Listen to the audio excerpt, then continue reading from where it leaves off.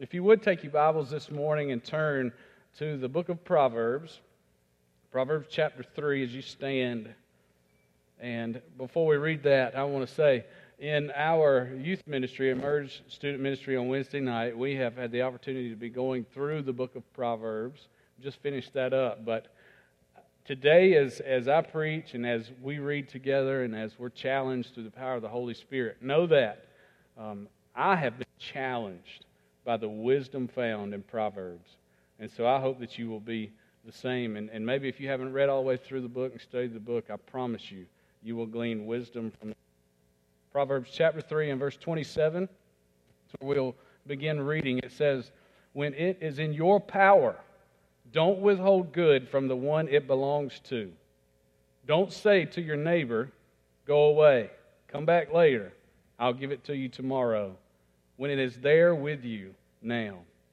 Don't plan any harm against your neighbor, for he trusts you and lives near you." Heavenly Father, we thank you for your word. God, we thank you for the time of encouragement this morning through song.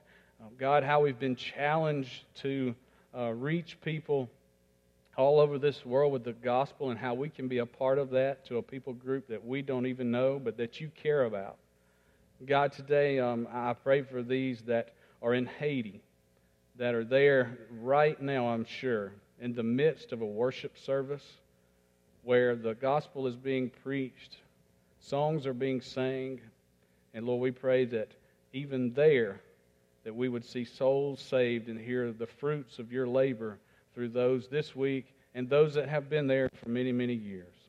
God, today we pray, according to your will, that if there's anyone here in this place that needs to be saved, we pray that their heart would be pierced through the power of the Holy Spirit to trust Jesus as their Lord and Savior. Lord, for those of us that profess to be Christians, may your word challenge us and be sharper than a double-edged sword in our lives. For it's in your name we pray. Amen. It was a Saturday afternoon, much like the one we had yesterday. A beautiful Saturday afternoon. The sun was shining.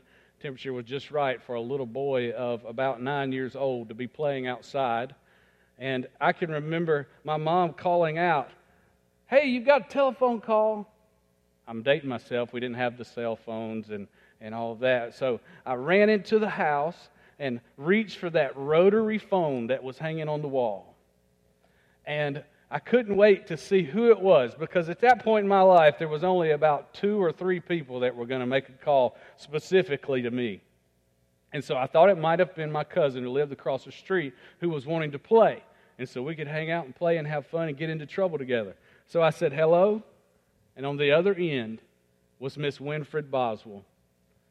Miss Winfred Boswell, my Sunday school teacher of our 8 and 9-year-old boys' Sunday school class. And week after week after week, she would call.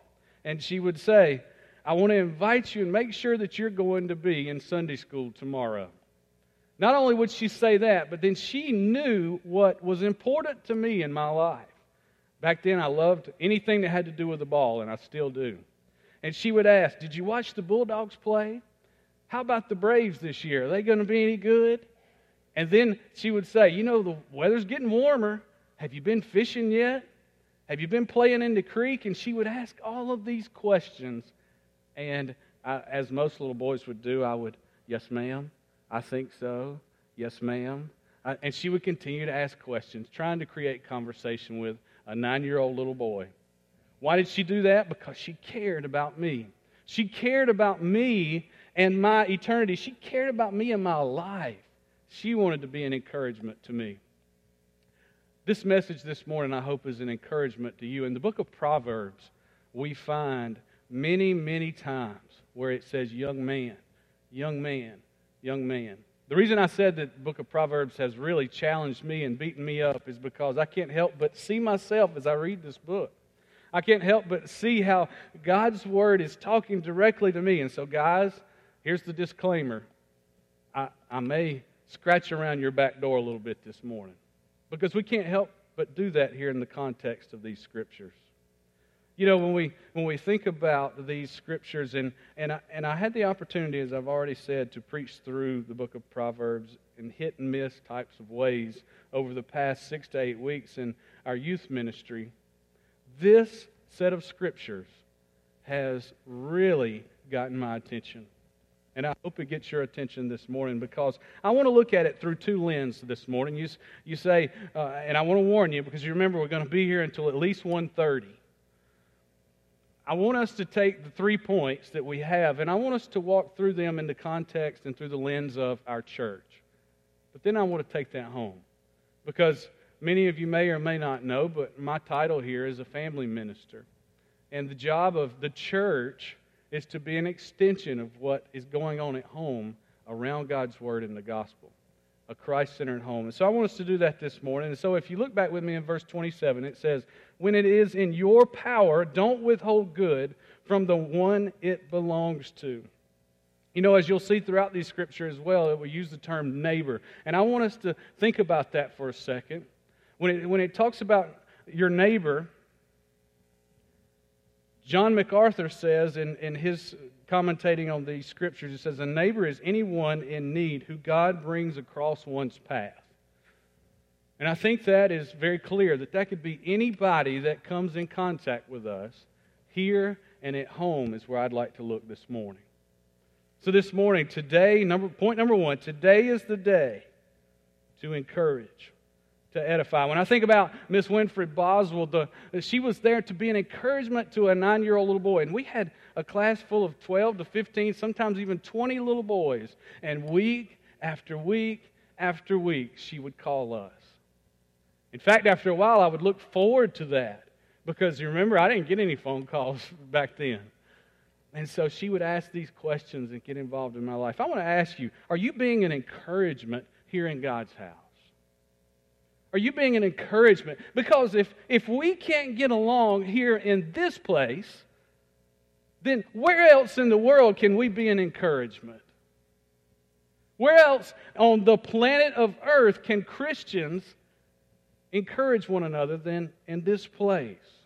So we've got to look for opportunities to be an encouragement. Some of you have been such a great encouragement to me and Pastor Robbie, I know, and his family. I want to encourage you this morning and say you're doing a good job. Some of you are doing a fabulous job volunteering in a place like the nursery where you may have to change a dirty diaper. Awana TNT Boys, I got one of those. I hear what goes on there. You're being encouragement to my son and other little boys. So look for opportunities to be an encouragement. And why is that? Because we need encouragement in our world today. I had the opportunity to sit Thursday night and watch, as many of you probably did, and wasting your time as I did, the Republican presidential debate. Some of you are already laughing. It was a joke. And possibly one of those gentlemen may encourage us as the President of the United States. And if that's the hope that we have for what encouragement looks like, dear God, help us. So we can change that, church, and be an encouragement inside of these walls and outside of these walls. Sometimes Christians are some of the most miserable people walking around. Have you noticed that? I don't get it, because of the songs that we just sang and what we just saw in the video and the opportunities that we have here in this country to be an encouragement. What's the big deal? As my dad would say, it's like we've been weaned on persimmons. We have reason to smile. We have reason to give somebody a pat on the back. We have a reason to use our words to affirm others. And be salt and light. So we need to be an encouragement here in God's house, as the church, as God's people. The second thing is this. Today is the day to be energized. Today is the Lord's Day at Trinity. Today is the Lord's Day at Trinity. It's the Lord's Day at Trinity. I thought we had a rule in that. Weren't we supposed to cheer and scream and act like the top's going to blow off of this place? It's the Lord's Day at Trinity. I thought somebody may stand up and get all Pentecostal on us this morning. So what? Sometimes we show up in God's house and we sing about the blood of Jesus and how we've been saved, and we've just heard God's Word in our language. Thank you, brother, for sharing that. God's Word in our language in the first hour. And we have the opportunity to know as a believer to stand and sing the praises of the one who died for us, who loves us, who gives us life. Life eternal. We sitting over here like this.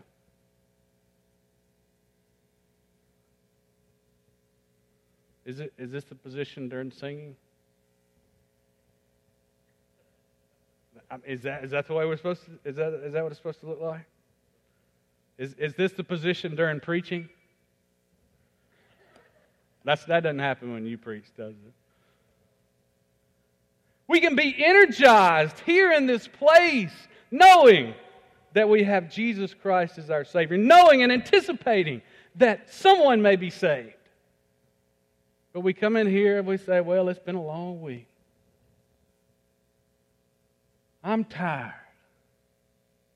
We stayed up too late last night. And now we can sit here and rest a minute. The kids are in the nursery. They got kids worship. Thank you, Jesus. Peace and quiet for 40 minutes. To be energized here in this place. For some of us, we walk in and we say, I got nursery this week. Y'all pray for me. Pastor Ben's asked me to teach the middle school boys. I think I might just go on and pray for the rapture.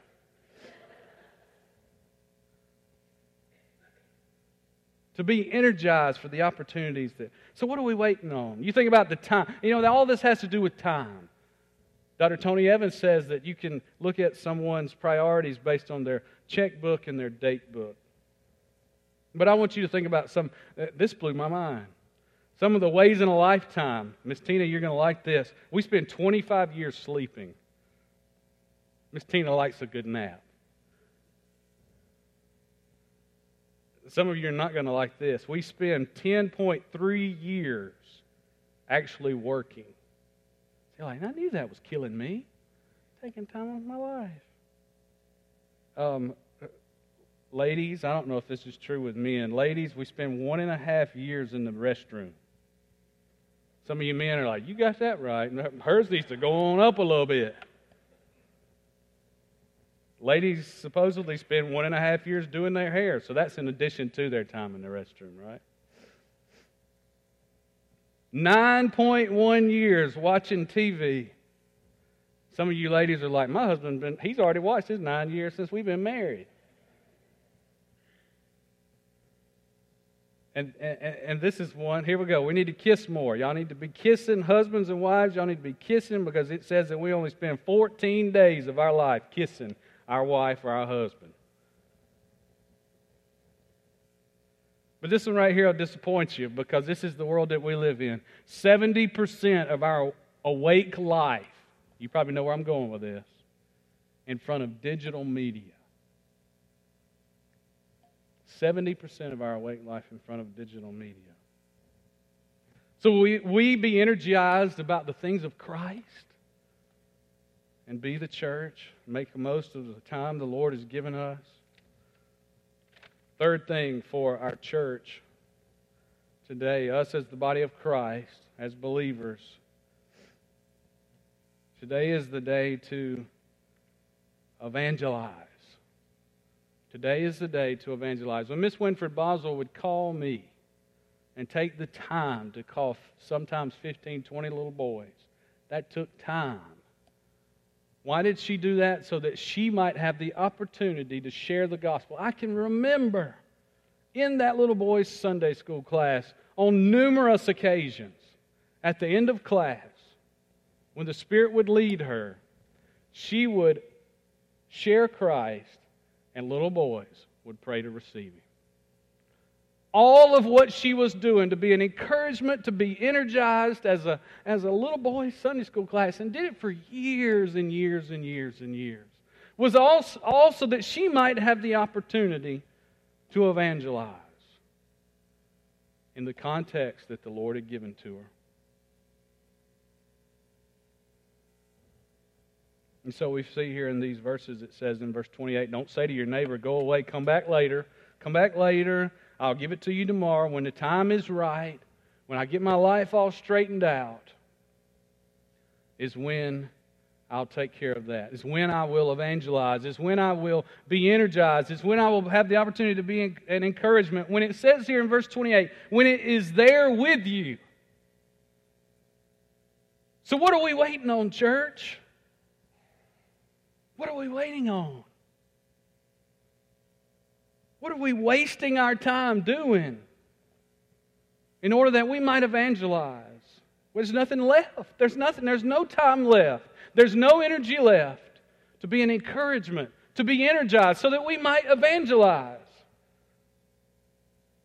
We'll say, come back tomorrow, I'll give it to you then.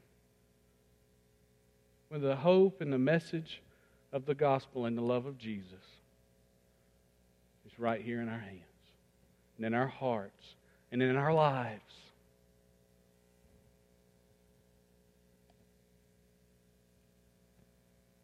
So will you evangelize? You say, look at verse 29. Look at it with me. Don't plan any harm against your neighbor, for he trusts you and lives near you. Listen to this. This right here has blown my mind every time that I read it. Every time that I hear it, I'm preaching to myself when I say this. When we are prodded and spurred on by the Spirit of God, in whatever context God opens for us, whatever door that He gives us to share the gospel and be the salt and light of Jesus Christ, and we don't do it, we plot harm against our neighbor.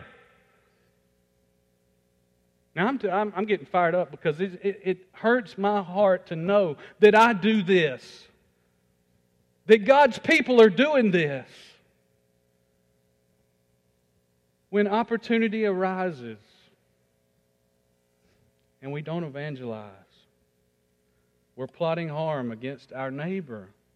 And here's the thing. Oh, what an opportunity. Look, for he trusts you and lives near you. You're the messenger. We're the messenger. Say, well, we'll do that tomorrow. We'll do that tomorrow. You say, we embrace the idea of evangelism. We think that's a great idea.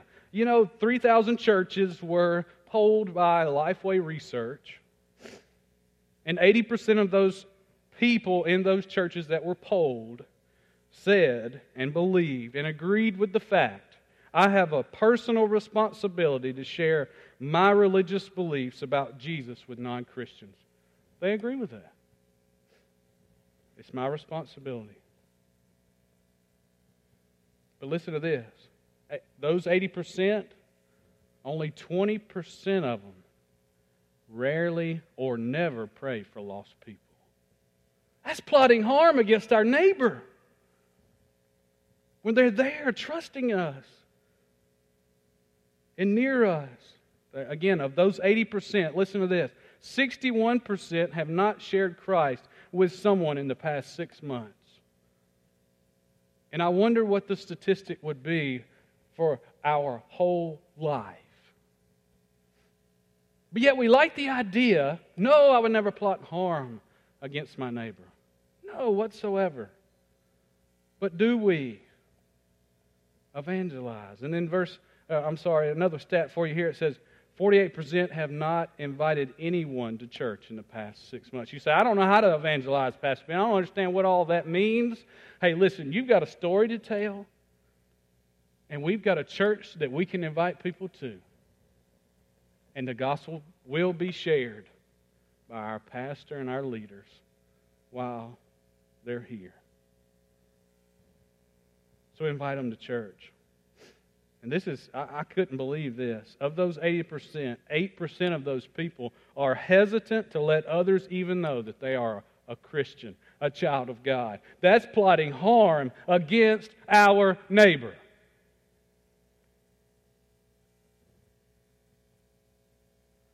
Speaking of our neighbors, part 2, if you will, that has to do with our church. But we know that inside the home is where spiritual instruction happens. Dad, husband, father. This is where it happens. You know, remember, Proverbs is written to men, young men, concerning wise decisions as adults. And so, guys, this is where, again, this Scripture has challenged me as a father and as a husband ever since God laid it on my heart weeks ago. I want you to look now as we look through the context and through the lens of our home.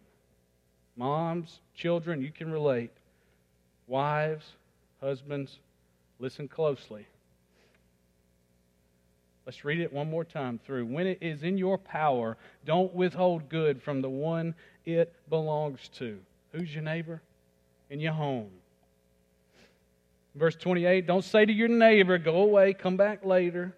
Get out my house, go play outside. I'm too tired. Go watch TV. I worked hard today. Everything that I've done, I got to rest now. Go away, come back later. I'll give it to you tomorrow when it is there with you now. Verse 29, don't plan any harm against your neighbor. Who's your neighbor? For he, she, that little one, trusts you and lives near you.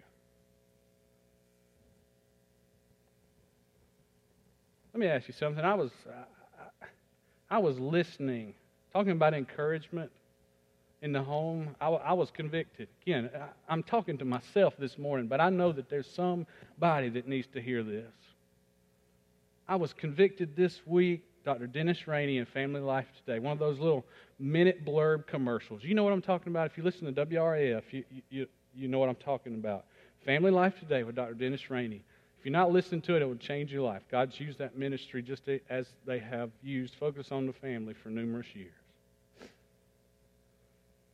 They do a cute little story or something at the beginning, and then he comes on and comments just a few minutes. And then he challenged me. I just felt like he was talking to me in the car. He said, now think about your wife. Think about your children, those that live in your home.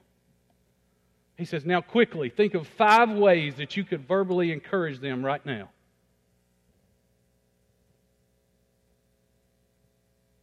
Whoa. I was floored. I thought I was going to pull the car over. How many times as dads, I'm just going to talk to dad because I are one.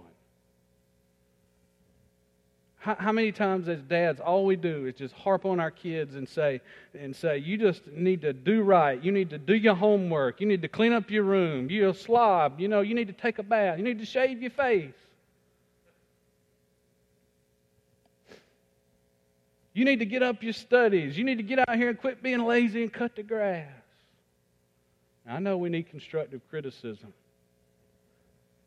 But you say, no, I don't say that. I don't talk like that to my kid. You don't understand. They've got nice stuff. They've got the nicest motorcycle, or they've got the nicest American Girl doll, or they've got the nicest video game console. They've got the nicest whatever. Listen, they want to hear you say, I love you. They want to hear, you're doing a good job. I'm proud of you. For that middle school boy, you may be thinking, 5 things to encourage. But we can do it. Because our children, I can remember my dad. Now, he's not perfect, right? I mean, my wife, he's not perfect. But one thing that he did and really had to work hard to do with us, but he tried was that he encouraged. I can remember him working all day in a plant, hard, laborious work, and then we're ready to play, right, when he gets home. We're ready to play, and we're energized, and he's worn out, and he's tired, and he would get out there in the yard, and he would play with us, and I know he was sore, I know he was tired, I know the grass probably needed cutting, I know the oil probably needed changing, I know there was 1,000 other things to do, but guess what? Parents, our children need our time, not our stuff.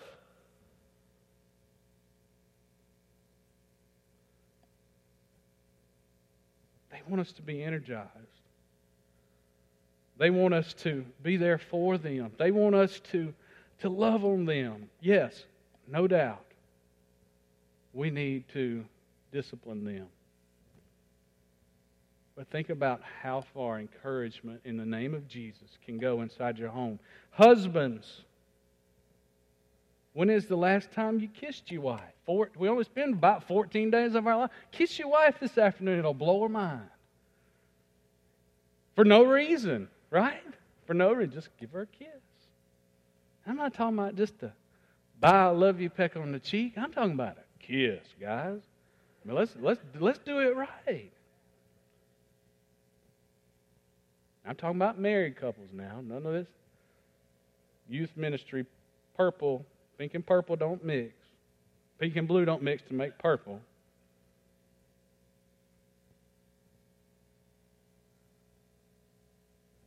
So how are we being an encouragement in order that to our family, in order that we can give them all that we got, guys?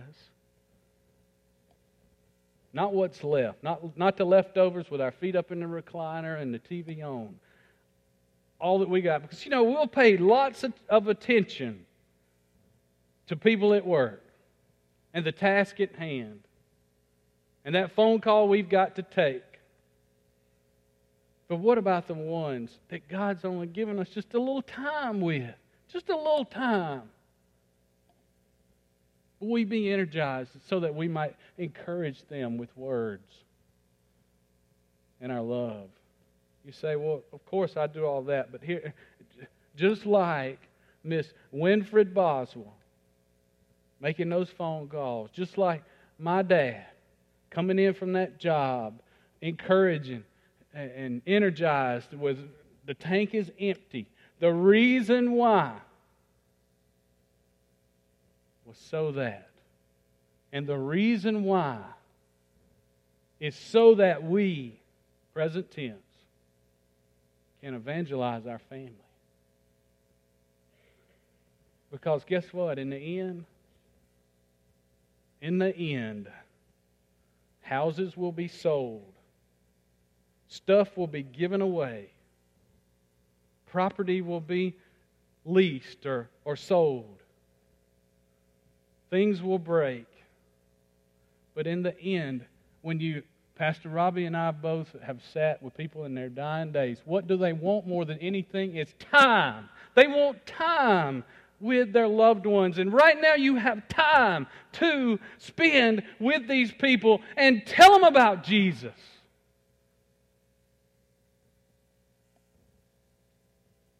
Verse 29, don't plan any harm against your neighbor, for he trusts you and lives near you.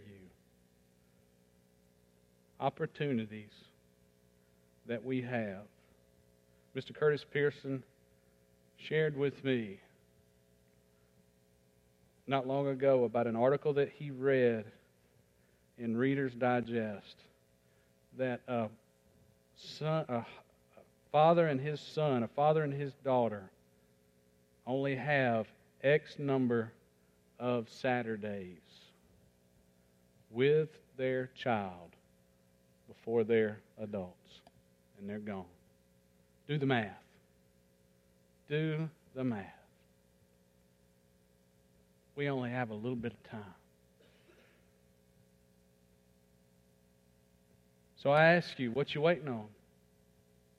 Will we plot harm against our neighbor here in God's house? Will we plot harm against our wives who want us to be the spiritual leader of the home? Will we plot harm against our children, our grandchildren, by not being the hands and feet of Jesus, having the gospel message of the good news on our lips?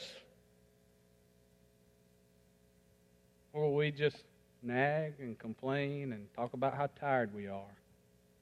And then in the end, wished we would have had more time to tell them about Jesus.